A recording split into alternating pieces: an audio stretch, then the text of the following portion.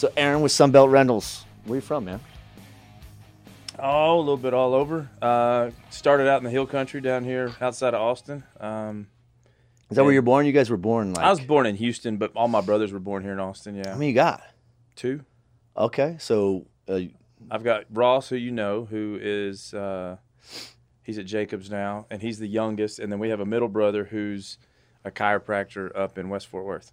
No kidding. Yeah, he's in between us. So I'm 3 years older than Jeffrey and 5 years older than Ross. Okay, Jeffrey didn't have any appetite to be in this. Which one of you or Ross, which one of you guys got in this industry first? Ross did. No kidding. Yeah. All right, we're going to get to all that. So, but you were born in Houston and then you were raised Yeah, in? here. I was raised. We came over here when I was 6 weeks old. So. Okay, so this is home. Yeah, we had a lake house down in Spicewood, so not very far from where JT's at. Gotcha. You know, it's funny because I met your brother once at Rosie's, like on 71. He's like, oh, I've been coming here since I was a kid. My mom went into labor with him at Rosie's. Small. No kidding. Yep. And wouldn't leave because she said, they're not going to feed me for 2 days. I'm going to sit here and finish my enchilada plate. Get out. Oh, your mom sounds like a nut, huh? Yeah. Sounds funny. So, okay, so where'd you go to high school at? Cleburne, Texas. Yeah, so about 3 hours north here, 2.5 hours north, about an hour south of Fort Worth. My mom met a guy, and they ended up getting married, so we moved up there. And I guess when I was in 5th grade, we moved there. Moved around a little bit before then, but ended up there when I was in 5th grade, and then ended up graduating from Cleburne, and then left from there and went to the Navy because I figured it was either I was going to go to jail or die if I didn't go do something else. So sounds interesting. About most of my best friends all talk like that. Yeah. So what did you do? I mean, were you an athlete in high school? No, not really. I was a team roper. You know, I was more of a cowboy. Yeah, I built saddles. The whole time I was in high school, I worked at a custom saddle shop, and then team roped and just no kidding. Baled hay and hauled hay and did all the country. Is stuff. that what you lived out in the country? Mm-hmm. Yeah. How big was that school? How big was that school? I think I graduated with 120 people. It's kind of big for those small I mean, towns. it's a 5A. Yeah, it's a 5A. Oh, so that's not that 4A, small. 5A back then, yeah. I was like, that's a lot of people. Yeah, I think we had maybe 1,500 kids, something like that, 1,200 kids. So it's a big school. Yeah, it's the only high school. So it's funny because, you know, I didn't know anything different. And then when I got married and moved to Indiana for a few years, there's like 7 or 8, 9 high schools in that little bitty town that we lived in Indiana. In the little town that I lived in, we had 1 high school. Yeah. And so it was really weird for me that you had a choice of high schools that you could go to. And, you know, where I went to school, there was 1, and it was for the entire county pretty much. So did you, like, have to, like, your rival schools were 30, 40 minutes away type of thing? Yeah. We played Crowley, and we played, we played South Dallas and some of those big schools. Sure. But, yeah, they were usually a long ways away because we played bigger schools. So it was usually city schools. So when you graduated high school, did you go right into the Navy? Yeah, I left 30 days after I graduated. So what was, how did you know that you wanted to go in the military, and then how did you know you wanted to go in the Navy? I went to, when I was 17, I went, and I'd always wanted to go in the service. Like, I'd kind of been my thing since as long as I can remember. Do you have any of that in your family lineage? I mean, my grandfather was in the Army, and then I guess both my grandfathers, my true grandfather and then my step-grandfather were both in the Army. And then on my dad's side, his father or his stepfather was a master sergeant in the Air Force. And so, you know, they didn't really talk about it though much. Like, you know, it wasn't ever talked to me. But it was, I just always thought that it was, you know, a cool thing to do, a way to go give back. And, you know, I always thought that it would set you up on the right path, you know, and I'm not a school guy. I wasn't a college guy. It wasn't in my DNA. Matter of fact, I didn't even go to high school my senior year. I got expelled. Long story, but ended up going to college instead, and went to college for 2 semesters while I was waiting to graduate, and then ended up leaving for the Navy right after I got out. So you weren't joking. You're like, I had to go or I was going to get arrested. So yeah, I mean, it wasn't. I didn't get in trouble. It was more of a issue that we had with the school. The school leadership, if you will, between they didn't like my mom. It was a lot of it. They didn't like her because she was a successful woman who was single, raising 3 boys, and in that small town, you're supposed to have a man to help you out. And, oh, is that what it was? Yeah. So what did your? I know that your mom. You've talked about her before. Yeah. She's a big influence. It sounds like, and she was self-made. Yeah. Businesswoman. It sounds like did really well for herself. Yeah. She's done great. She came up through a man's world and, kind of figured her way through it. And it's been cool to watch for the last 30 years or so. You guys pretty close? Yeah. Oh, yeah. I talked to her last night. I mean, Nice. We talk all the time. Yeah, we're actually planning our big family vacation for next year. We got to plan these things a year out because there's 27 of us that travel.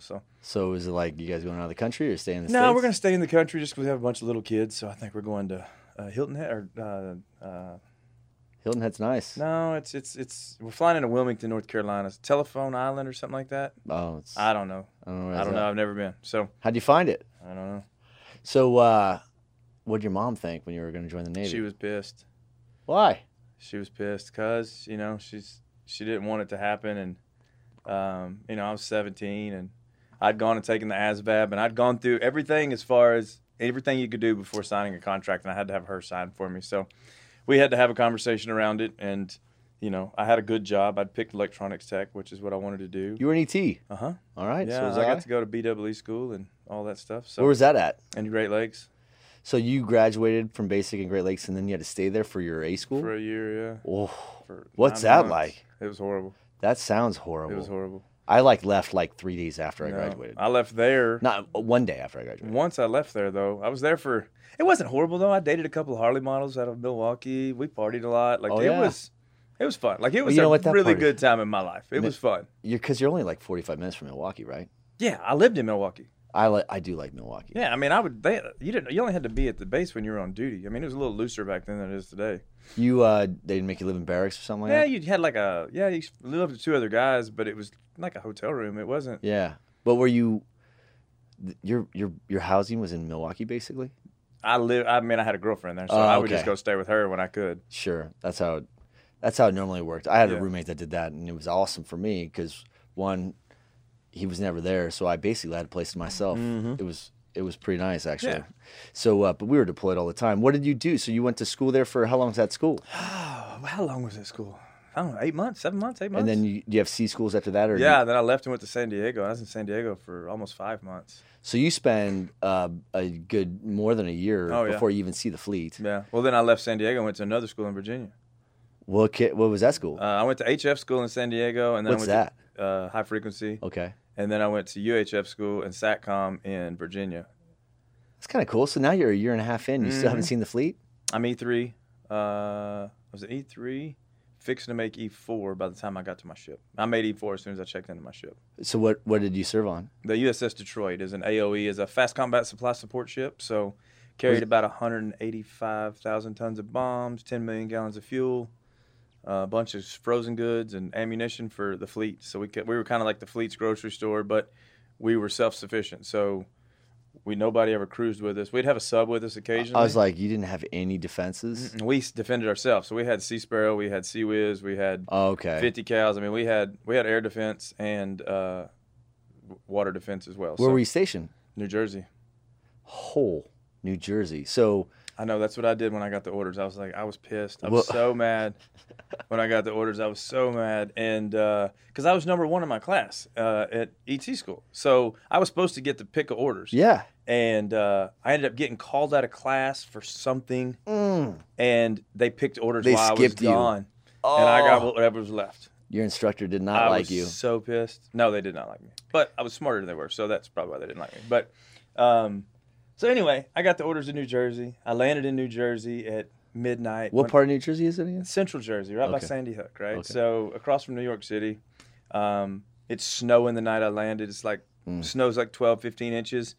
And we're cruising to the base, and this big old 14-point buck walks out in front of the car that I'm in. And I was like, okay, this is going to be pretty cool. And it actually was just beautiful. I mean, we had a really good time in New Jersey. You're on the Jersey Shore. All this people watch everything about MTV and all the stuff with Sookie and all those people, but it was cool. I mean, it was like that. I mean, it was, you partied every weekend, and you had the Jersey Shore in the summertime. Now the winter sucked; it was a little cold, but you just go to the city. I mean, we were in New York City. We'd go to New York. We'd get up at, we'd get off work at 3:30, 4 o'clock, go home and take a nap. We'd be in the city by 10 p.m. We'd party till 6:30. Haul ass back to the ship, work all day long. Make muster, work all day long, go back home, take a nap, go back to the city, party. And we do 3 or 4 days in a row, just partying in New York. It's an interesting fraternity, living through all that stuff, because I think about all the stupid things, and you're a sailor too, so I imagine some of the things you did. And then I have a kid that just graduated high school, and I'm like, I don't know if I want him to go make the same stupid decisions that I've made, I guess, but I mean, I guess it's inevitable. He's going to go do his stupid things like I have did. a 20-year-old in the Navy. Oh, wow. Yeah. So What's his rate? He's AT. So he'll be an Okay. aviation electronics tech. Well, hire him when he comes he'll out. be AET. And if talking about stupid decisions, he's in Pensacola, right? Hanging out on the beach every weekend. Rough life. I think the first weekend he was there, he met a gypsy. Nice. The second weekend they went out to the beach, he met a 33-year-old chick who's hitting on him. And then last weekend he met two 32-year-old Brazilian chicks. So he's living his best life. How long has he been in? He's been in, it'll be a year in July. No kidding. Yeah. So was he probably E4 now, I'm guessing? He's fixing to make E4. So Yeah. I think he's got to finish this school and he'll make E4, yeah. I got you. So going back to you, so you were 17, 18, you went to school, so you're 18 by the time you hit the fleet. I was 19, fixing to be 20 when I hit the fleet. It makes sense. And then what years are these, by the way? 96. So how old are you? 44. I just turned 44. So I'm 2 years older than you, but we were on the pond at the same time. So you were in 96. So I was, by then I was in New London, Connecticut. Okay. I was stationed there. So, but I did the opposite as you. Like we would just take the train from New London. We basically flip a coin and be like, okay, you want to go to Boston or you want to go to New York? Right. You know, north or south, let's do it. And you got to remember, those are the days before there were cell phones. And Yeah. like you kind of had to coordinate some things, you know, or you relied a lot on those taxi drivers to tell you what's what, right? So the good old days. So how long were you in for? 6. Okay, so were you stationed there the whole time? Yeah. So they wanted me to transfer, and I talked to them and just let me stay because I didn't want to go to another duty station and have to start over because I was the LPO Sure. where I was, and I didn't have a chief. So it was actually me to the Divo, and so it was a good gig. I mean, I got away with murder pretty much. I mean, I could pretty much do whatever I wanted. How often did you guys go to sea? I got paid arduous sea duty. We were at sea 270 days a year. So I had an average higher. Yeah, I had like 288 days a year on average, Yeah. and it was cool. Cause I had a liked brother. it. Yeah, I did. I had a brother that had graduated West Point and was in flight school as first or second lieutenant, whatever that is, and I think I was making more than him at the time as an E4 at sea. Yeah. The sea pay, sub pay, and all the premiums you get on top of that. I was like, this ain't so bad. Well, the great thing was, you could go party crazy, and then you'd go to sea for a month or two, and then you'd come back. Restock And your the bank bank account, your account. bank account Yeah. is a savings plan. Your bank account's filled back up, and fuck it, let's go party some more. I know, dude. I was telling one of my kids, one of my sons had a wrestling tournament in Kansas this weekend, so we were coming back, and somehow it came up, and we were talking.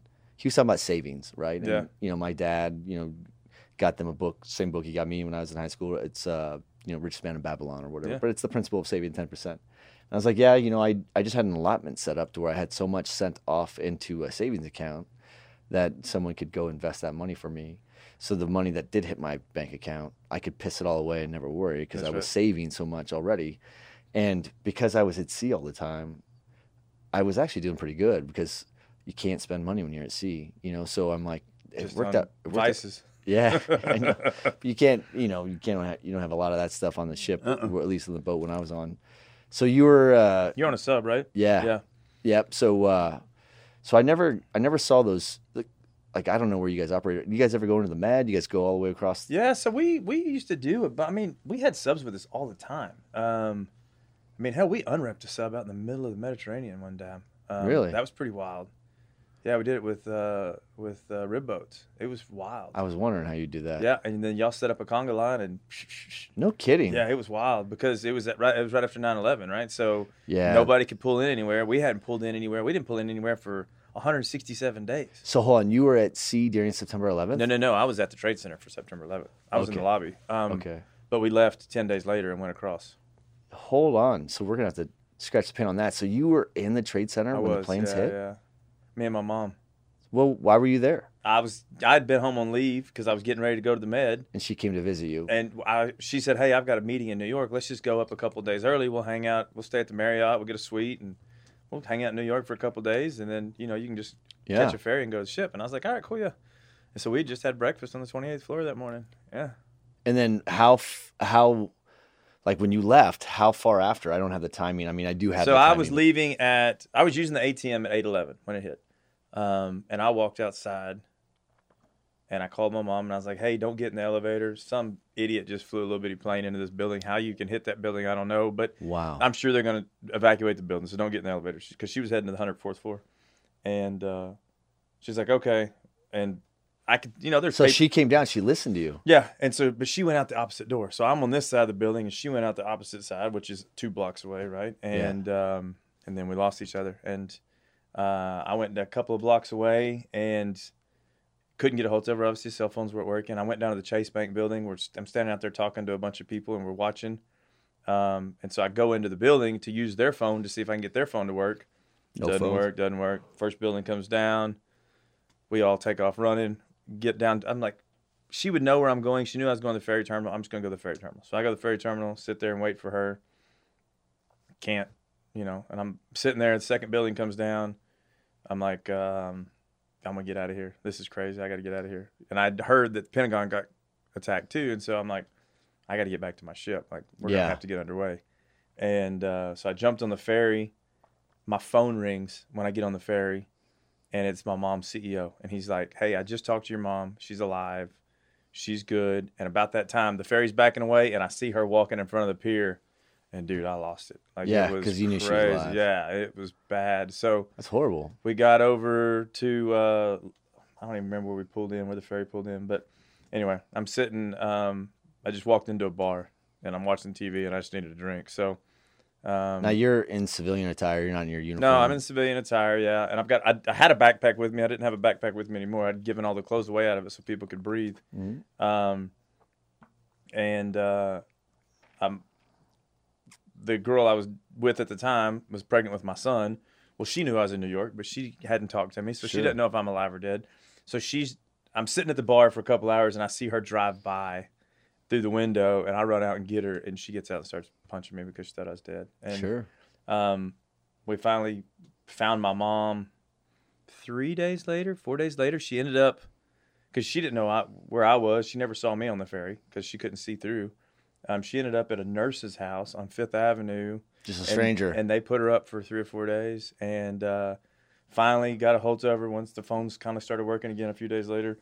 She came over and stayed with me for a few days. The captain called me. She's like, we're not pulling out until the 21st now. So you need to be on board the night of the 20th so we can pull out. We're leaving at 5 a.m.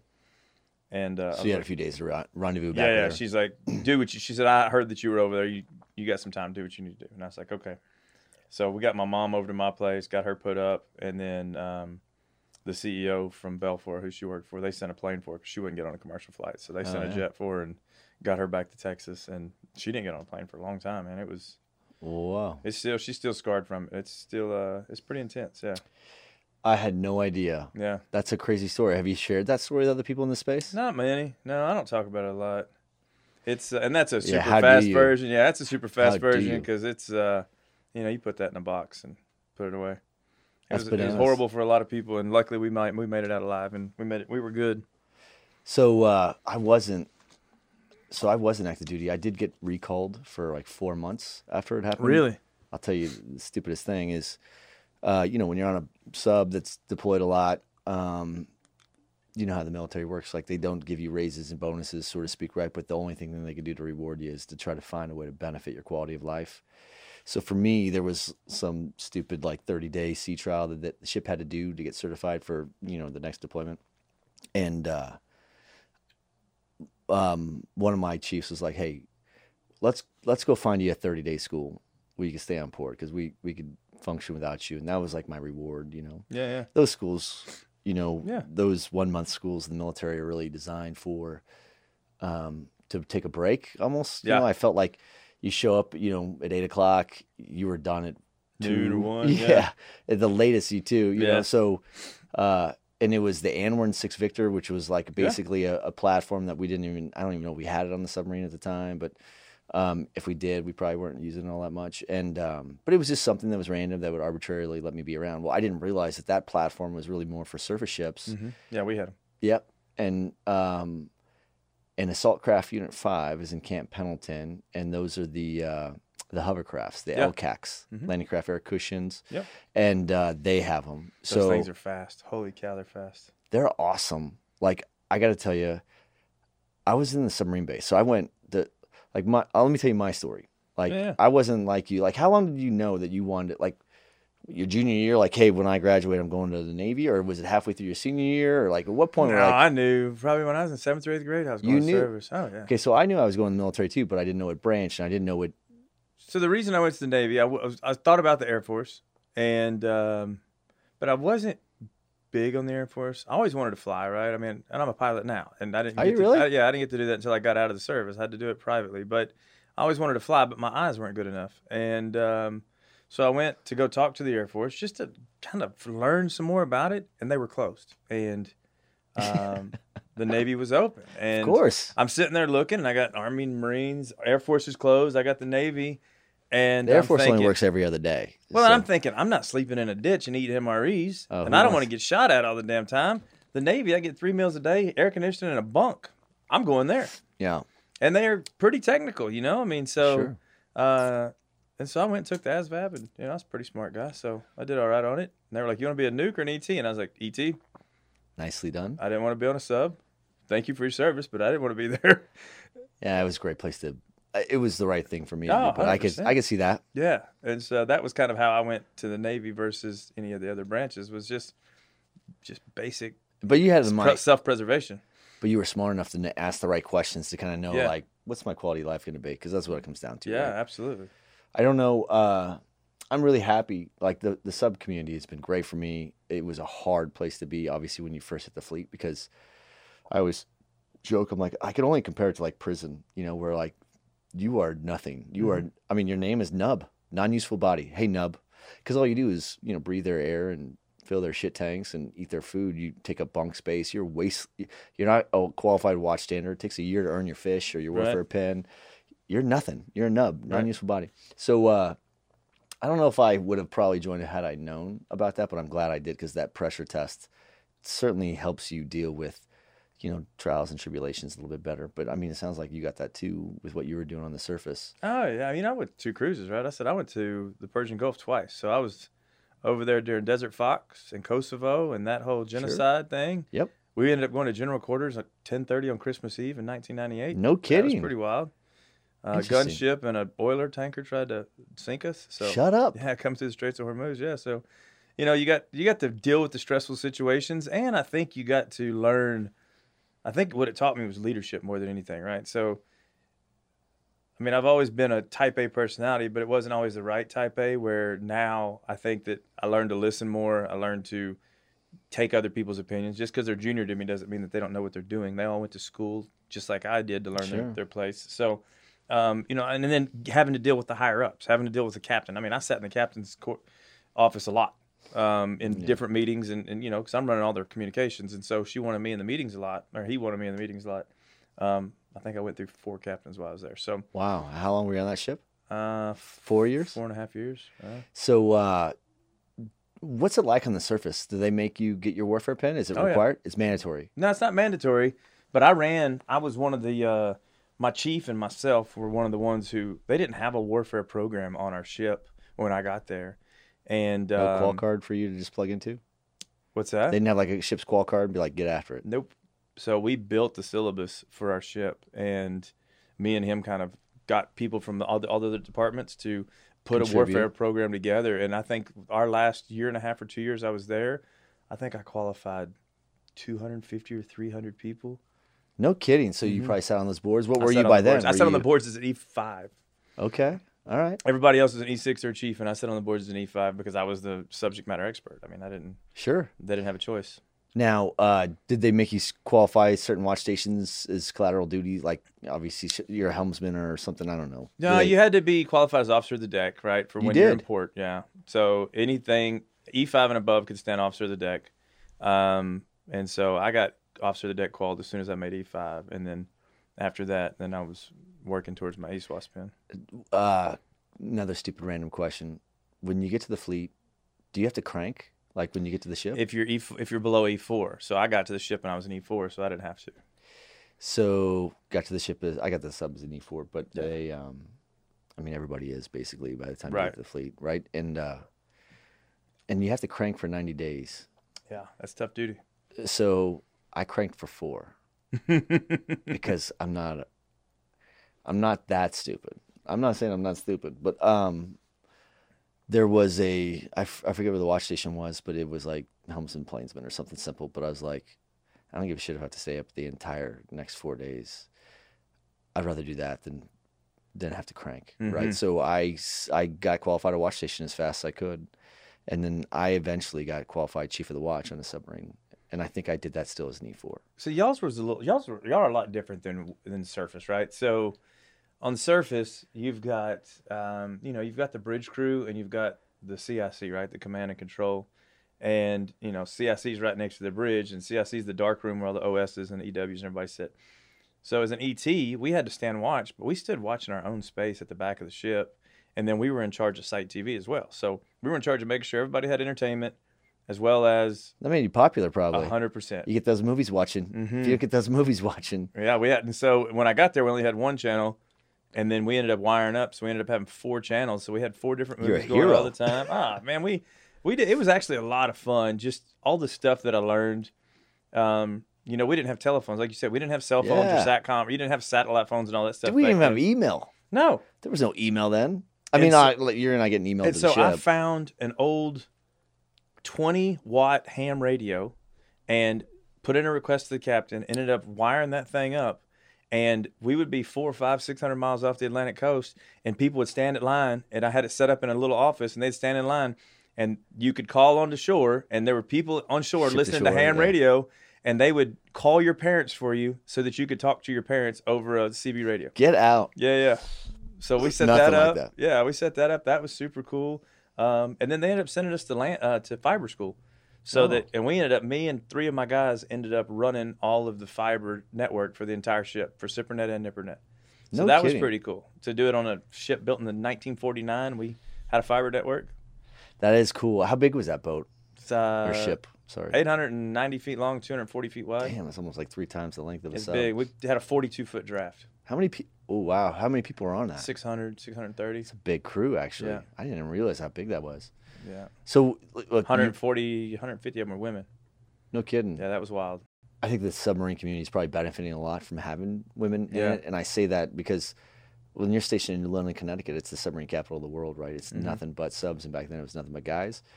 And the only women I ever saw in the military were like if I had to go to the corpsman or if I had to go to the dentist.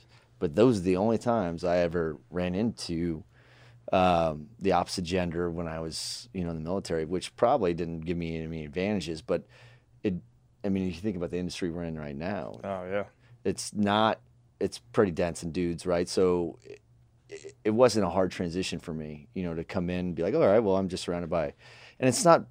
I just don't know if there was a lot of people that wanted to be on submarines, guys or girls, right? And same with this industry, right? I love this industry. This industry is awesome. Some people, it's just not a homogenous. It's emerging and evolving so quickly that people don't know how to explain what it really is yet, because it evolves and reinvents itself so often. So I think it's hard for some people, and some people are like, look, I know what the finance industry is. I know what the automotive industry is, or, something that's a little bit more established, manufacturing, retail, whatever. Trying to get into this space sometimes it's too big of a reach to understand what that space is. I have a hard time telling people what I do for a living. I can tell you I do the rental business, but that's not. The rental business is a big, nasty animal, and when you tell them I focus on mission critical. Well, what is mission critical? Man, exactly. I make sure your phones keep working. Really, that's at the end of the day, that's what we do is make sure all your apps work and you don't get the little spinny thing when you're trying to stream your Netflix. So it's funny because all that is true, but that's really not exactly everything that you do, right? So that's why it's really hard. I had like Peter Gross on here once, and he may have the biggest brain I've ever met, right? And it's like, Peter, what do you tell people you do? And he's like, I just tell people I'm an engineer. And I'm like, that's no fair, because he's a PE and you can do that. And people are like, oh, that makes sense. Like, but this industry, like, how do you codify it? How do you explain it to people? And it's one of the most challenging things, I think, for most people, right? So what about, so what year did you get out? 2002. June of 2002. Okay, so was that, did you always know you were going to get out, or did you ever think that you were going to re-enlist and stay in? So I actually had orders from my next duty station. I was going to shore duty, probably, right? Yeah, it was. I was going to go work for Chief of Staff. I was going to go work for an admiral. Where at? Out of Washington, D.C. I was going to be in charge of their communications for when he travels around the world speaking. That would have been kind of cool, actually. It would have been awesome, right? But I'd have been gone. I'd have been gone on a private jet all the time, traveling all over, setting up comms. And I had a son, right? Okay. I had a son 3 days before I pulled back in from Afghanistan. So, No kidding. yeah, and so I had to, I knew he was coming, obviously, and I just decided that, they were going to pay me 60 grand, 65 grand to re-up, and plus I got, I had some pretty badass orders, and I just decided probably wasn't the best thing to be a dad and be gone for, the next 4 years of my life. And this is the son that's in the Navy now? It is, yeah. So did you have any input or influence over him at all in terms of what he did for this rate? I mean, you were like, hey, son. Oh, yeah, of course. Yeah. So he tried to go SWCC, right? So he trained for a year and a half to go SWCC, and he was working out with all the That'd be awesome. With the Special Forces guys in San Antonio. And the ocean's cold in San Diego in the winter, he found out. Oh, yeah. I heard. And so he got to Hell Week and ended up dropping out in Hell Week. So How long is SWCC? It's Special Warfare Combat Crewman? Yeah, 8 weeks. So 8 weeks. Yeah, and he made it to week 4. Is it at the same place where, like, okay. Yeah. So it's in North, They're right next Silver to each other. Strand Beach. It's in, Coronado on North Beach. Yeah. So I did I've gone down there and do the Super SEAL a few times. Yeah. And they do it in, I want to say it was maybe March. And that's a super cold time. So imagine we would drink until 2 a.m. in the Gaslamp District, and then stumble across the streets of the Hard Rock and stay the night, wake up to be in the water for a triathlon at 6:30 in the morning. Yeah. And the water temperature is like in the upper 50s? Yeah. Or 55, 54? I would say maybe mid 60s. Yeah. It was cold. It's cold. But you're standing there in your wetsuit, and you're on the sand, and it's it's 10 degrees warmer than the water was. Or no, maybe it was colder. It was colder there. I remember thinking, I'm like, man, the water's cold, but it's warmer than where I'm at right now. So they had a really messed up thing they would do to him, and they'd take him out to the pool. The pool was heated to 85. So they'd make him get in the pool, and it was 35 to 45 outside usually when he was there. So they'd make him go jump in the pool at 85, get out soaking wet, and stand at attention for 2 hours. Oof. And then when they start drying off, they had a decon station, what they called it, and it was all these rubber things that squirted out high-pressure water, and they'd make them go run through that, and it's cold water, and then make them go jump back in the pool and then stand back at attention for another 2 hours, like just to keep them wet and cold for hours and hours and hours on end. Well, so listen, so that changes your contract, I guess. So he was going to SWCC, and that's the next amount of time. So that was 6 years, and now he's been in almost a year. So he just signed new orders, I guess, March or April, and he did 5 years. So he'll get out still in get 27, 28. He'll get out. Well, when he does, you send him our way. We're always trying to hire, especially ATs. I'm hoping he re-ups, man. I think that he does really good with structure. And so I think make a career out of it. I think that he would do really well there if he made a career out of it. Good for him. I mean, he'll be done at 38. And then you can still come do something in the data center space. And now you just have that much more leadership and that much more knowledge that you could kind of bring back to the civilian world. So, well, speaking of that, let's dovetail back into that. So in 2002, you got out. I did. Yeah. And then what did you do? I didn't know what I was going to do for a couple months, and then I went and interviewed at a little construction company. Hold on. So when you got out, I Sam. moved back to Texas. Yeah. Okay. So I moved in with my mom again. She was home alone. So was it still up in? She's in Fort Worth. Okay. And so I went to and interviewed with a company that they had just bought over in Dallas. Her company had just bought it, but they hadn't really integrated them yet. And so I took a warehouse job, making $12 an hour. Sure. Yeah, and just to tell her, figure out what you want to do. Just try to figure out what I want to do, but I needed to have something to do. Get up, go work in the morning. Now, were you married, divorced? No. Okay, you have one son. I had a son. I didn't have custody of him yet. He was living in Italy at the time. Oh, was your? She got transferred to Italy. She was in the Navy. She was active duty. What was her rate? Just curious. ET. Okay. Gotcha. It was a bad thing. Gotcha. You're not supposed to do that in service, Yeah. But so anyway, moved back here, took that little job. Wanted to get into sales. Went and talked to the manager. He told me he didn't need sales guys, and I said we were doing fire restoration at the time, and so I said, well, what if I said there's a pager that you can get, and there's people that listen to the scanner. I said it's $15 a month. I said if you pay for the pager, I'll chase on my off time, and if give me 6 months to see how I do, and we'll go from there. He's like, okay, we'll do that. So I did it for 6 months, sold $600,000. His number one salesman in the entire office did $1.5 million. I did $600,000 on my off time. So needless to say, I got a sales job. So now, well, your mom worked there, right? She was an executive. Okay. Wow. And how did you know that you want to get into sales? Just because it was when I was out, I would go out on jobs as crews and stuff, and it was always fun to talk to the people and Sure. talk to the customers and kind of have that interaction. And I could always upsell stuff when we were out there, and I just thought it'd be fun. What were you selling? Fire restoration. So your house would catch on fire, and I would walk in with the firemen as they were putting the fire out, and convince you that you needed to hire us to pack your house out and do the restoration on your house so that you could get back in as quick as possible. No kidding. That And was I the would- business. And I would negotiate with the insurance company on your behalf. Damn, how'd you learn all that? I don't know. Okay, so I mean, I was in the restoration business a little bit growing up, right? Because my mom's always been in that industry. So I've always kind of been around that industry a lot. So, I mean, it was... So you knew the dialect. I knew that, yeah. So you kind of understood it. So, and then how long did you do that? So you shifted after 6 months into full-time sales? I did that until I got married. So I got married in 2008. So from 02 to 08. I got married in July of 08. Were you And- up in Fort Worth still? Mm-hmm. Yeah. And she was going to move here to Texas, and I bought a piece of property out by Lake Worth, and we were going to build a house. And about 60 or 90 days before we were supposed to get married, she lost a court case that was so she could move to Texas with her daughter. And she called me and told me that she couldn't move, and I had to move to Indiana. Is that why you were in Indiana? Or we could call the wedding off. Yeah. Which part of Indiana were you in? Southern Indiana, Evansville. How'd you like it? Didn't. Okay, what It's like prison, kind of. Oh, I got you. It's one of those. It's real things. flat, It's just the people are just different. I like Texans. I really do. I love Texas, and so You're very Texan. That's why. Southern Indiana is just they're Yankees. I mean, they're across the Mason-Dixon. You know what I mean? They're just a little different. So it was. I mean, it was okay. It's 12 years. It's a long 12 years, but You lived there for 12 years, and then once I guess her daughter was old enough. as soon as they graduated, and we left. They graduated in the end of May, 1st of June, and we left in 1st of August. So when did you move back to Texas? August 6th of 2020. No kidding. All right, so listen, let's back up though, because when you moved to Indiana, were you still working for your mom? No, they didn't have an office there. So it was 08, 09, right? Economy crashed. Literally right after I moved, I resigned.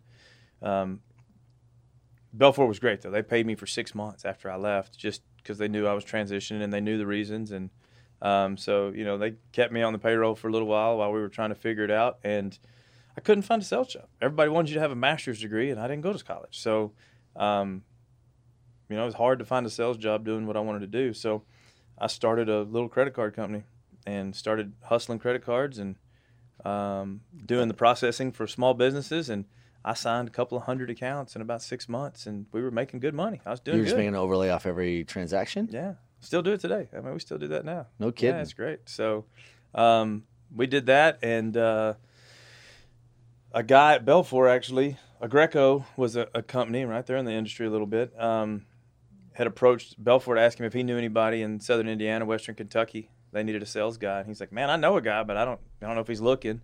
And so the guy called me, and I drove over to Illinois to meet him, and he offered me a job on the spot. He's like, you're exactly what we're looking for. So Greco, is it? Yeah, Agreco. Okay, and what did they do? They do same things, kind of power HVAC, generators and chillers and stuff like Really? that, but more industrial. Back then, it was more industrial. So I went there for a few years, and then I always wanted to be at Sunbelt, though. Like, Sunbelt was where Why? I always wanted to be. Because I used to be Sunbelt's largest customer when I was when I lived in Fort Worth, when I was Okay, at when you were in Belfort. restoration. Yeah, I knew those guys really well. I knew that whole team, and they were always just a really cool company. And I liked their culture. I liked everything about them, and it's where I wanted to be. And they didn't have a spot for me. They were kind of in the downturn of 08 and 09. They were kind of shrinking as well, just because everybody kind of got squeezed back then. And so it just wasn't the right time. And it didn't come around for a few years, but it came around in 2012 and 2013, I guess, is when I came back to Sunbelt. And the day I left Greco, Sunbelt called me that afternoon and said, hey, your resume just came across my desk. And I was like, really? I haven't put a resume in. And they were like, well, you need to come talk to us. So you left without having something on like a new opportunity lined up? Yeah. You're just like, I have to leave here. Well, I get it. They just never paid me. We were always negotiating. Every time came time for commission, we were negotiating commission terms. And you never knew what you were working for. So. Yeah, that'd be tough. Yeah, it was tough. Yeah, it was tough. And I've got a new family, and I had a new baby, and it was we just bought a new house, and it was just too stressful. So Yeah, seems tough. yeah. So when you went to Sunbelt, is that your introduction into Mission Critical? So I didn't start Mission Critical. It was funny how I got to Mission Critical, because when I started at Sunbelt, I was the national account manager for Belfour. Sunbelt wasn't doing very good with Belfour. I knew everybody at Belfour. Yeah. So they were like, help us build that business a little bit. And so I did that for a few months. And another guy who actually my mom used to work with had come over to Sunbelt, and he had started a division called Industrial Climate Control, which was chillers and air conditioners, and a lot of the same stuff I'd done at Agreco. So I was pretty hip to it. They asked me to go to his team, so I went to work at his team, and I was there for, I don't know, maybe a year and a half, 2 years. And then they started this Mission Critical division. And I was like, they kind of pitched it to me, and I was like, no, not really what I want to do. It sounds like a lot of travel, and I had a pretty good gig. I was making decent money, and I didn't have to travel a whole lot. And if I did travel, I just drove. It was usually within a couple hours of my house. So if I wanted to be home, I could, jump in the truck and get home. And they were like, no, you need to apply for that position. So I called my brother, right, because he was in the space, talked to him about it a little bit. What year was this? This was this would have been 2016, 2017. Okay. Where was he at the time? He was at Clear Result, I believe. Okay. I think it was before he went to Schneider, so I think he was at Clear Result. Sure. So, trying to get some context because I was talking to him back in those days. Yeah. So, chatted with him a little bit, and we were unsure of how that dynamic was going to work. Just because we are different guys, we run business different, but at the same time, I think it was really good for us. It had its hiccups, just because we're interacting with the same people. So, No, look, honestly, I didn't know you guys were related for years. Yeah, and it wasn't on purpose. I mean, it was just we run in different circles a lot. It's gotten a lot closer now. We run a lot of the same circles, but it was took that spot and started traveling. I traveled 240 days a year for the first 3 years. What was the focus? Just trying to build our brand in the space, Because you guys are the biggest now in the space, it seems like. Yeah, we're the biggest in the space for sure. So starting from zero, though, it sounds like you were there. Well, I think we did $6 million or something like that in the space. But just as a byproduct of having done work with groups that were already using you for other verticals. Pretty much Whiting Turner was pretty much who we were doing business with. So, and Dave Smith was kind of in that space. So me and him were pretty much connected at the hip for the first few years, and just running and gunning, just doing everything we could to kind of figure out the space. So who were you targeting back in those days? Like operators, enterprise groups? Electrical contractors and GCs. I got you. Yeah, ECs and GCs are still, I think that's still our bread and butter. Is it really? Oh, yeah. Yeah, I guess the operators don't go to you direct. They're starting to. Are they? Yeah, it's interesting. Yeah, they're starting to. Interesting. For their owned equipment, they want us to do the maintenance on it because they don't have the staff to do the maintenance or the knowledge. They can go buy it, but they can't maintain it. I mean, like you got to Sunbelt when they were already doing something. You were saying it was Whiting Turner was your primary client, and then you guys, how did that work? I mean, since you started building up, because you guys are pretty massive now. So, yeah, I mean, we really got into, we had the hyperscalers that started really going aggressive, and they didn't have a good plan on how to overcome all the equipment that they needed, right? And so we came up with a plan on how to do on-sites and how to do it successfully. The first few weren't very great. What do you mean by that? We essentially open a rental depot on the site so that you don't have trucks coming in every day. You reduce congestion on the site. You can have everything on the site. So the sub can come right there and pick it up and take it into the building that's 200 yards away. They're not waiting on people to deliver it, just in maintenance. So we had technicians that were on site. That's where they were stationed. So they could, instead of having something that's broke for 4 or 5 hours, it was broke for 20 minutes, right? Sure. So it was just a lot more efficient in the long run. Was that a standard practice, or did you guys introduce it? We introduced it, yeah. It wasn't a standard practice, and now, obviously everybody's copying us. But that's a smart idea. But it was cool. I think we've got 16 or 17 of them going on right now around the country. So you basically said, I'm just going to bring everything to you. I don't know what you need, but when you need it, I'll have it ready. That's right. It's pretty smart. Yeah. Because I guess it makes more sense.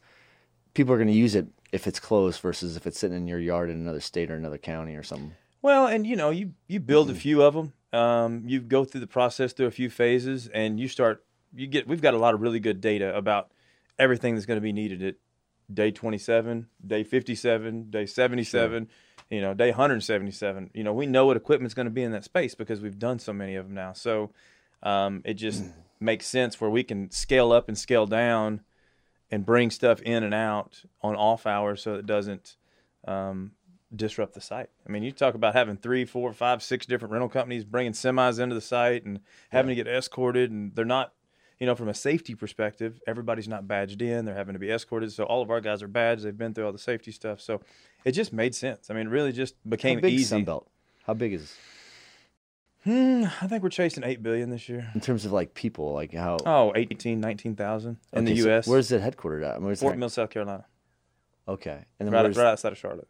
outside the U.S. Where's the headquarters? It's in the U.S. or is it the U.S. So headquarters? Sunbelt Inc. is headquartered in the U.S. Okay. and then we have Sunbelt UK, which is headquartered in the U.K. Okay, And then we're expanding into Europe now. So. How old of a company is it? 91. Oh, so it's not that old then. 91, I believe, is when they kind of came out of the ground. Interesting. So they started in the Carolinas, you said? Yes. Yeah, East Coast, yeah. Then they ended up buying Nation's Rent back in the day. Like 06, they bought Nation's Rent, and that really kind of exploded them when they bought Nation's Rent. Because that took them to the other coast? Well, it just kind of, it just quadrupled the number of stores they had, and it took them to the other coast, yeah. Interesting. Yeah. What about, okay, so you got there, and they discovered, hey, man, we're doing something in this space now. This is a little bit new. Let's figure out how to grow this. And you started really chasing down all the GCs and the ECs.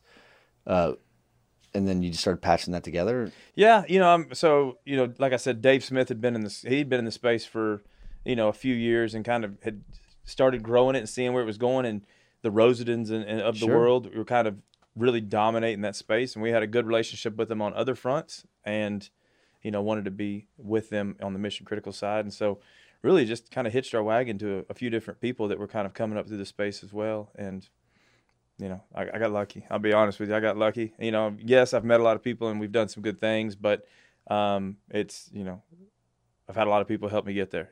Just Sure. A lot of friends and people like you who've just, that you get to know. And I think it's still a people business. As automated as we are. Sure. And what we're trying to accomplish in the mission critical space, it's still a people business at the end of the day. And I think that's kind of what I'm good at. So in that time, like what's been the greatest challenge for you as you evolved into just being a specialist within mission critical? My time. Yeah, my time was the hardest thing, just because you're traveling. I mean, I was traveling, like I said, 200 and something days a year. And you just get burned out. I mean, you really, really do get burned out traveling that hard. And so, had some conversations with our leadership and we've just recently put a team together. So we have a whole mission critical team now that kind of helps us.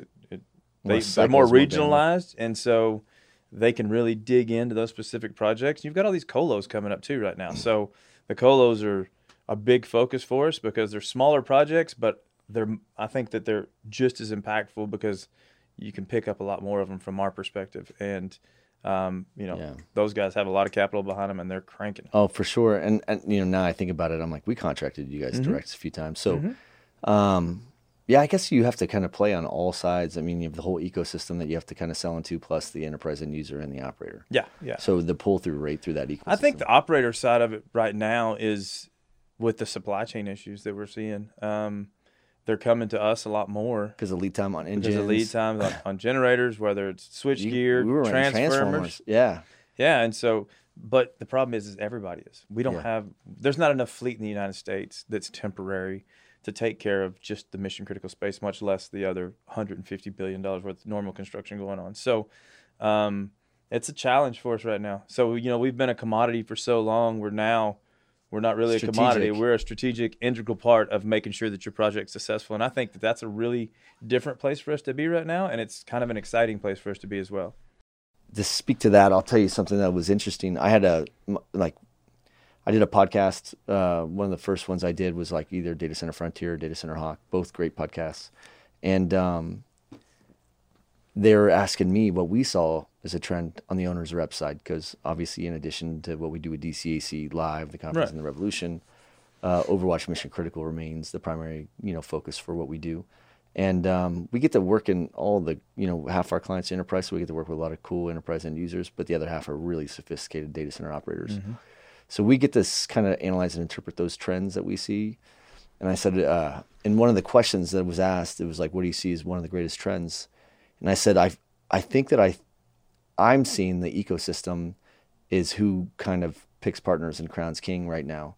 Because think about it, right? If you're an operator and you're going head to head against two other operators in a market for a large program, only one of you can win. And that group that's going to win will most likely win based on their ability to show a very transparent or predictable path to delivering the product on time, right? It comes down to how good they are aligned with their partners. And if you're not aligned with your partners well, you still may make it over the finish line, but you're going to pay a premium maybe to do that, where you have groups like you that are like, look, I have a limited amount or a finite amount of these things that I could offer. And if some groups don't pay you well or treat you like shit, or they don't partner with you in a collaborative way, you could be like, sorry, we don't have those available, and you're going to give them to a group that is more collaborative and more, partner centric, right? So that was my like, to speak to what you just said. I like being on this side of the industry right now because we work with a lot of operators, and I was talking to one this morning, one of the biggest ones, and they were talking to me about like lead time is 50 weeks right now on PDUs. And I said, okay, well, I would hate to be in your space right now, because how do you sell deals that have a life expectancy of 90 days and you have to guarantee that you're going to have this equipment ready for them? That means you're just basically purchasing a bunch of gear at risk and laying down deposits and manufacturers just to get ahead. Like, if you haven't started buying engines now for 2023, you may not have any, or you're going to have to rely on probably 2024, to be honest with you. Yeah, so if you don't have those on order now for deals that you don't even have in your hopper, right? Those are for deal, like if you don't have that capacity, you're not going to sell it. So it's not like the good old days where you're like, okay, you're going to sign a deal. I could get all my supply chain this fast, and I could go. My OFCI or my VMI is strategic, so I could stack it and execute. Those days are over unless you're laying out a ton of capital, right? So even then, it's crazy. So we just did a town hall. So our CEO flew around the country and met with all of us, and that was a big topic of conversation, was just our suppliers being able to supply us. It doesn't matter how much capital you have. There's people that won't accept POs anymore because they know that they can't produce them. So yeah, the amount of money, I think people are realizing, just because you have a bunch of money doesn't matter when it comes to supply chain, because there's a queue. Can you move a little bit here and there, some stuff? Maybe, but in the grand scheme of things, you're not going to move all of your suppliers just because you can pay more. And I think that has been an eye-opener for us from a supply standpoint, but trying to be super ethical and super transparent, like you were saying, with your customers that you're supplying, your team members, right? I mean, we try to be trade partners or team members with these people because, it really sits on our shoulders, and which is so weird thinking about it from the outside, that rental equipment was never, I mean, yes, you always needed it, but it was never super important, where now you can't build a data center without it. It fills the blind spots, right? So you guys were what we would ebb and flow into as I was renting transformers from you when I was waiting for the mining to come in, right? So like I said, I think that now, you guys get to kind of, know it yet, but you get to influence who gets to win those large deals, because that operator that you're supporting is going to get your services or your materials or whatever it is, right? And that's all I was saying is we'd have groups that would be stranded on programs, and then we would call suppliers that we've done a lot of work with and be like, hey, I know you always have extra, they're always building a little bit more to always have some padding. I'm like, is there anybody that you could like delay for a little bit and we could take some of those things off your hands? So you would horse trade. We were horse trading all the time. So that's a big key factor for us, is trying to figure out who has what you can get, because they get to decide. Like, if you're Starline as an example, like you're like, nope, yes, we'll give them to you. And like you said, it's not even a function of economics anymore. It's just who gets it. Everyone's standing in line. They get to pick whoever they want. Everybody's going. They want to do long-term leases on everything right now. Hey, we need a 24-month lease on power because we can't get our backup. And so that's been an interesting thing for me, to have to kind of step back from a transactional rental to go look at it from almost like an enterprise rental, where we're going to be leasing the equipment and maintaining Maintain a it. package for this customer so that they can go do their So you're job. selling services and all Yeah. kinds of stuff. So it does Labor open and up. all the stuff that goes with it. So There's more channels, right? So it makes you guys have to get really creative. So do you see you as Sunbelt? Because I know that they absorbed another big shop just recently, right? a load bank shop we did. Yeah. Yeah. We bought ComRent Yeah. just to increase our load bank presence. So we're the largest load bank provider in the world now. So Yeah, you guys are monsters. yeah, so that was a pretty cool acquisition for us for sure. More inventory to sell. Yeah, I mean, it's kind of funny. Yes, we have a lot more inventory, but their inventory was already spoken for, and our inventory was already spoken for. So now we just have twice as many problems. Really, is what it comes down to. I mean, it's good, but it's we have now we just have a lot more customers. Because What's the greatest challenge in that side of the industry? fleet. Okay, but like to that, is it having not enough widgets, or is it that they're not? How many do you have that are sitting there in a warehouse because they're broken, they don't have the parts to fix it, or? Yeah, not as many as you would think. We do have some. I think our biggest challenge in that space is educating customers that you can't call us a week out. Like, we need 90 days. Like, you have to be on a schedule because we're pulling stuff off rent for one day, servicing it, and it's going right back out the door to another job. I mean, it's turning that fast just to try to keep up Sure. with demand. And so the guys that call us and say, hey, I need 5400s for next Tuesday, yeah, you and 20 other people do, but we don't have them. I'm sorry. I guess the barrier to entry, it's not like there's a lack of pent-up demand for the product. It would be someone that has the capacity to go out and buy a bunch of stuff right now and have to wait a year, 2 years to get all their stuff, and they could lease it as they go. But once you're in the game and you have something, then there's an opportunity there, it sounds like, right? I mean, I think the supplier that most people use, the ASCOs of the world, I mean, they're 3 years out right now. I mean, their inventory is bought for the next 3 years. So Good Lord. to get into that space, you're a couple of years out before Yeah. you can even That's tough. think about getting it, because people like us have already bought everything that they can produce for the next 2 years. That's unbelievable. Well, that's interesting. So you've been there. What's the thing that you've enjoyed the most? The people. I mean, I like the culture. Like, I think the mission critical space has a specific culture that you don't see in other construction markets. I mean, I've been in some of the other, restoration and remediation and stuff like that. And, you've got a younger crowd, if you will. I mean, I say younger, I still consider myself young, but, you've got the 50s to the 20s crowd, and they're all just hustlers. Yeah. I mean, everybody's just grinding, and they're all really smart people, and most of them are really interesting. You know what I mean? So I think that the people aspect of it, because I'm a people guy. I love people. So I think that has been one of the coolest things of all of it, is getting to meet guys like you and Jesse and, Yeah. the No, we get 15 or other 20 of us that are, pretty tight-knit group, So I think that's Yeah. the cool part of it. I tell people, I'm like, man, we are in the greatest industry. What I feel is one of the greatest times, and it does have the greatest people, right? So a lot of I'm really close with some guys that I wrestled with in high school or served with in the Navy, but I'm also developing some of my best friends that are in this space that I get to hang out with. And Yeah, different phase of your life, right? yeah, so I got to tell you, I think that this industry is an oyster for people that are just getting out and they're not sure whether they're getting out of the college or out of the military, and they're like, I'm not sure what I want to do. You can't pick a bad job in this space. Just get in the game and get on the field. And then if you don't like what you're doing, if you don't want to be behind the home plate and you want to be in the outfield, go find a job that lets you do that. There's 10 people out there that'll hire you to go do that. Yeah. No doubt. So what's the greatest challenge for you guys? You guys having a challenge hiring people? We are. I mean, just like everybody. Yeah. I think we've got 1,400 open spots right now. It's crazy. The trades is what's hard for us. I mean, we need technicians. Technicians are really, really tough for us to find. Truck drivers, hard for us to find. I mean, we're the 22nd largest trucking company in the country. Really? And we're a rental company. Yeah, I mean, that's but how that's a many trucks. That's how byproduct. many trucks we have on the road. And so, trying to find that type of labor is really, really tough for us right now. Sure. It's tough for everybody. Yeah. There's a lot of growth in this space. So you have groups, the largest electrical contractors in North America, like, I need to hire 1,000 people. Mm-hmm. Well, that's going to be tough, right? And there's only so many people that are in the trade schools, which is why I'm a big advocate for hiring transitioning veterans. I think I was just, we live in a small town, right? We live in Blanco, and they don't have a shop class in junior high anymore. Like, Yeah. how much stuff did you learn in shop? Like, Oh, yeah. that's where you learn to work with your hands, and you learn what you have a screwdriver to hold, and Sure. you learn all those basic knowledge that you need to figure out if you want to go be in a trade, and, being that we're in Texas, I was just talking to some high school kids at my house, a few weeks ago, and, a couple of them are going to go to welding school. They want to go be welders on the pipeline because they think they can go make a bunch of money there. And I'm like, you can be a welder in the data center business, probably make just as much, if not more, and you're not out in the middle of a pipeline. Oh, sure. And, I think so.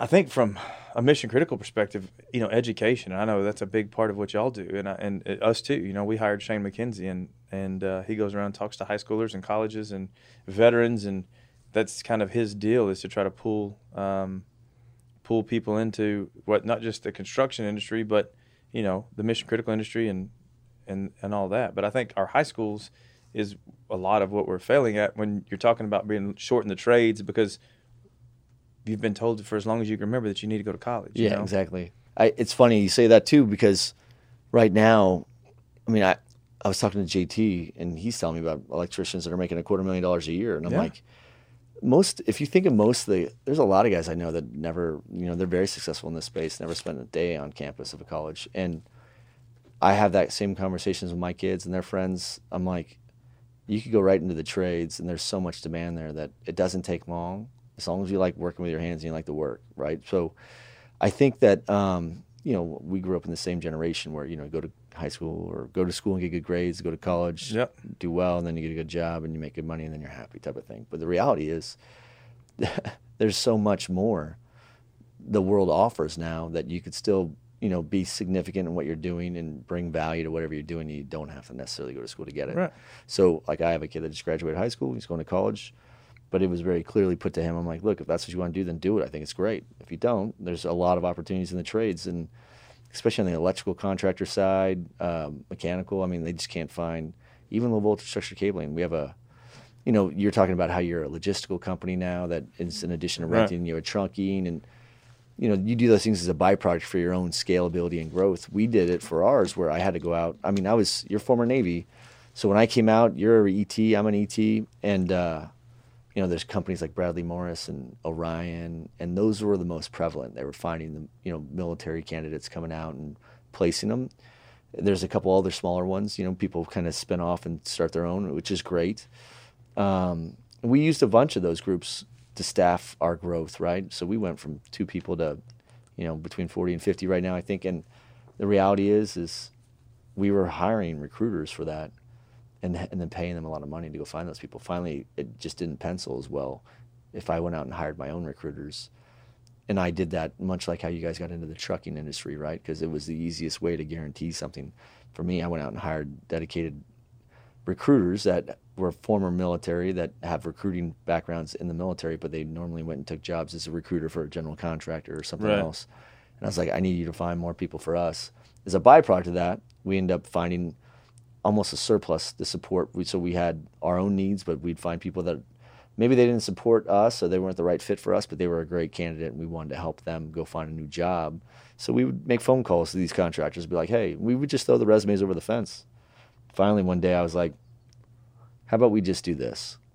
Why don't we just charge a very cheap rate for recruiting and help be another channel to help transitioning veterans find a new job. But our focus isn't on the whole. We're only focused on data centers, right? Because this industry, I think, has so much pent up demand. According to what you read, the existential threat of this industry is that there's just not enough people to support the growth. There's 2,000 people coming out of the military every month.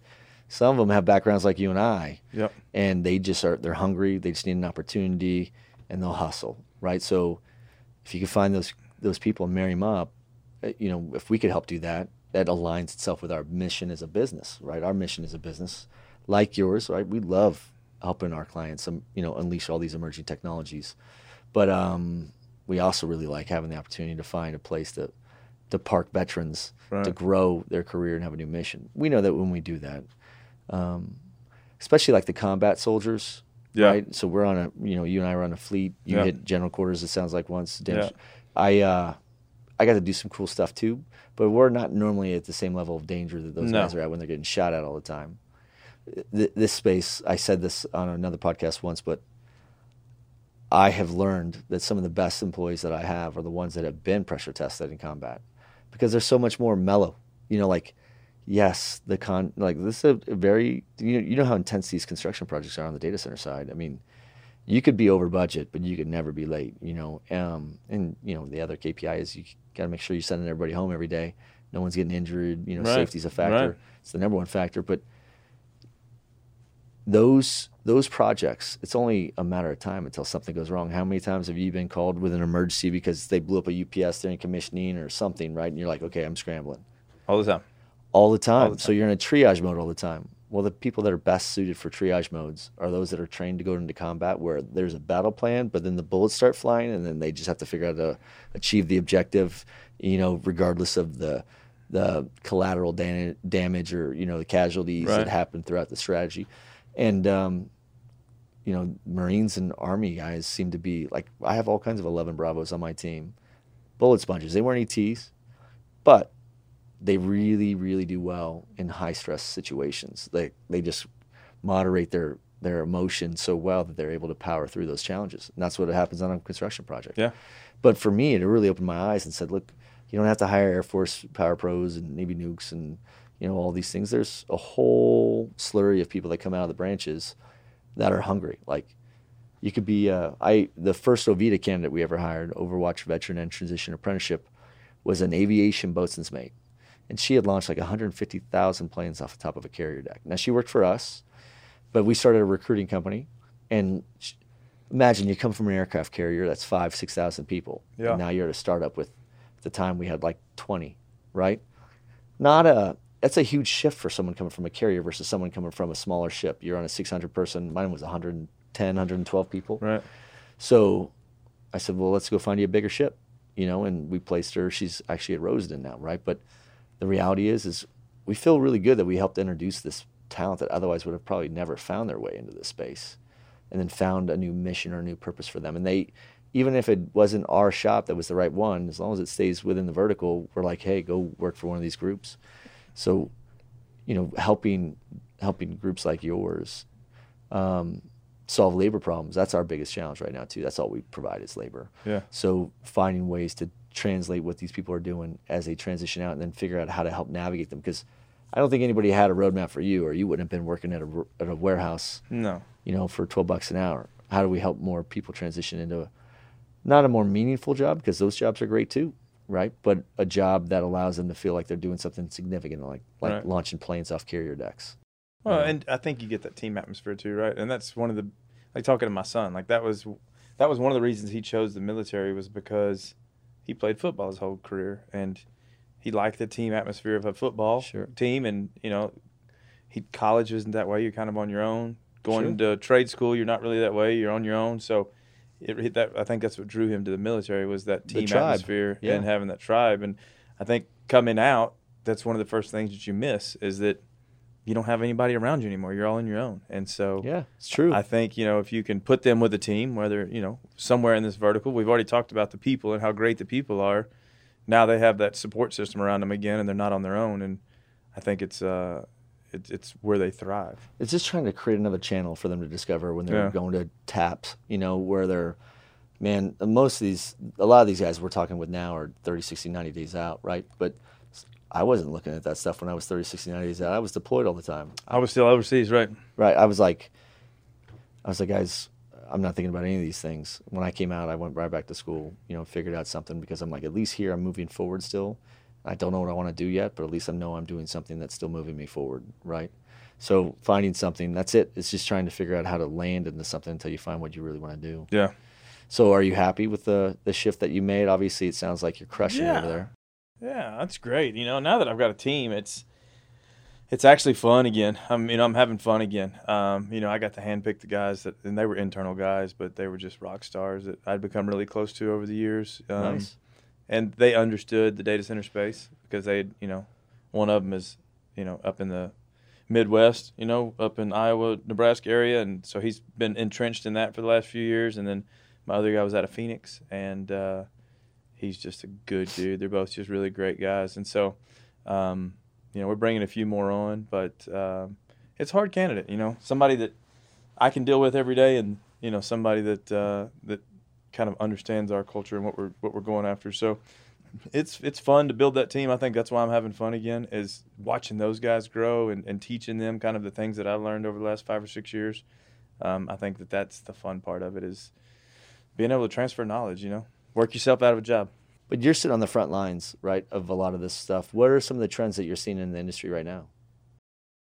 I think it goes back to, it seems like it's getting faster and faster. Everybody wants to build more faster. The square footages keep getting bigger. The megawatts keep getting bigger. Everything, the density keeps increasing. And how do we keep up with that? And, not just an industry, but being personal, like how do we Sunbelt keep up with that? And I think that is one of the hardest things.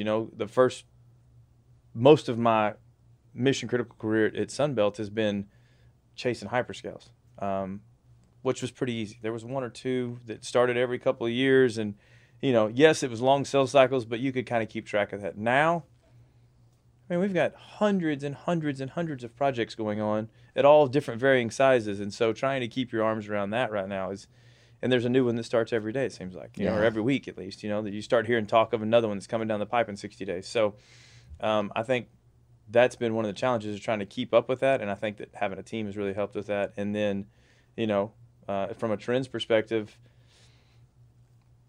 people are going to keep pushing until the dam breaks, and I don't know how long the dam will hold. We don't have enough supplies as it is, and so that's one of the concerns, is does the bottom drop out of it at some point? And that's probably one of the things that scares me the most, is we go from doing this much to this much because it's just physically not possible, right? We don't have the supplies to do it. And, if you'd have looked at this 2 years ago, you're like, there's no end in sight.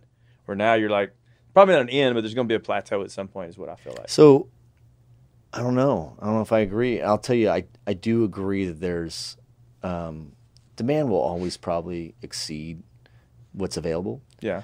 But I do think that we haven't seen really what the byproduct is of the adoption of technology once AI and AR and VR are omnipresent in everything we're doing. Like when this becomes like a Google Glass or Apple, right, whatever it is, and it aggregates even more data, like I don't see the demand for technology reducing enough to allow this plateau to ever exist. I think that you're going to see. I think it's from a construction. I'm not saying from a technology perspective. I'm thinking from a construction perspective. Until we can get more factories open, we can get more busways and load banks and generators and all of the things that we're trying to produce to put these things together.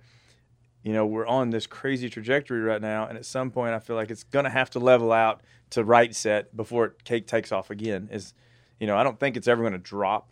I don't see it dropping, but I just, it's going to have to level set so that we can get caught up. Because right now, like you said, you're waiting 24, 36, 50 months for some things, and that's bananas. It's crazy. It's not sustainable.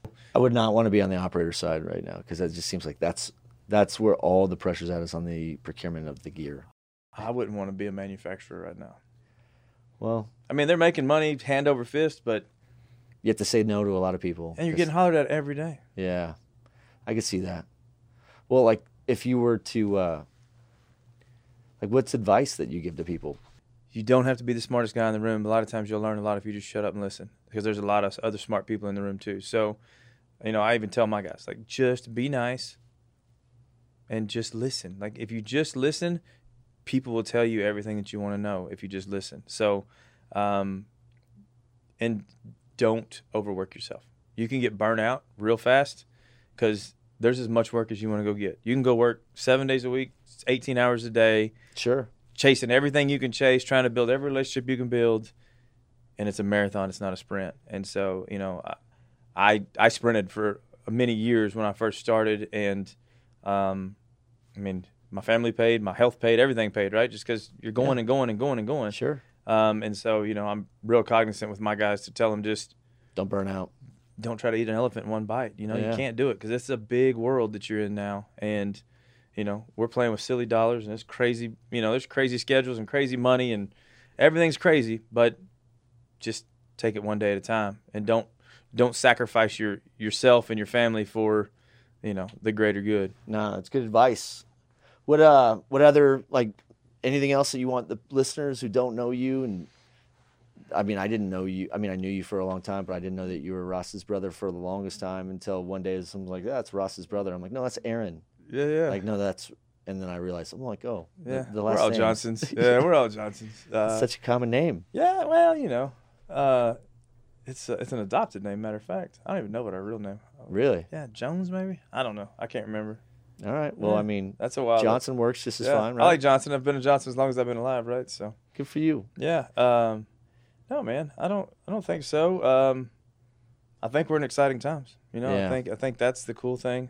Is that we're in really exciting times, and even with all the doom and gloom with the supply chain and everything, I think that if there's a will, there's a way. You know, you just gotta go figure it out. Well, what's one last thing as we bring this thing home and we close this out? What's one more thing that you want maybe the industry to know about Sunbelt that they don't know? You know, we're here to help. I mean, you know, our motto is we make it happen. So I think no matter what the challenge may be, you know, we're always expanding into new technologies. You know, we're in some battery storage technology right now to try to reduce fuel because fuel's so high. So we're into solar light towers now.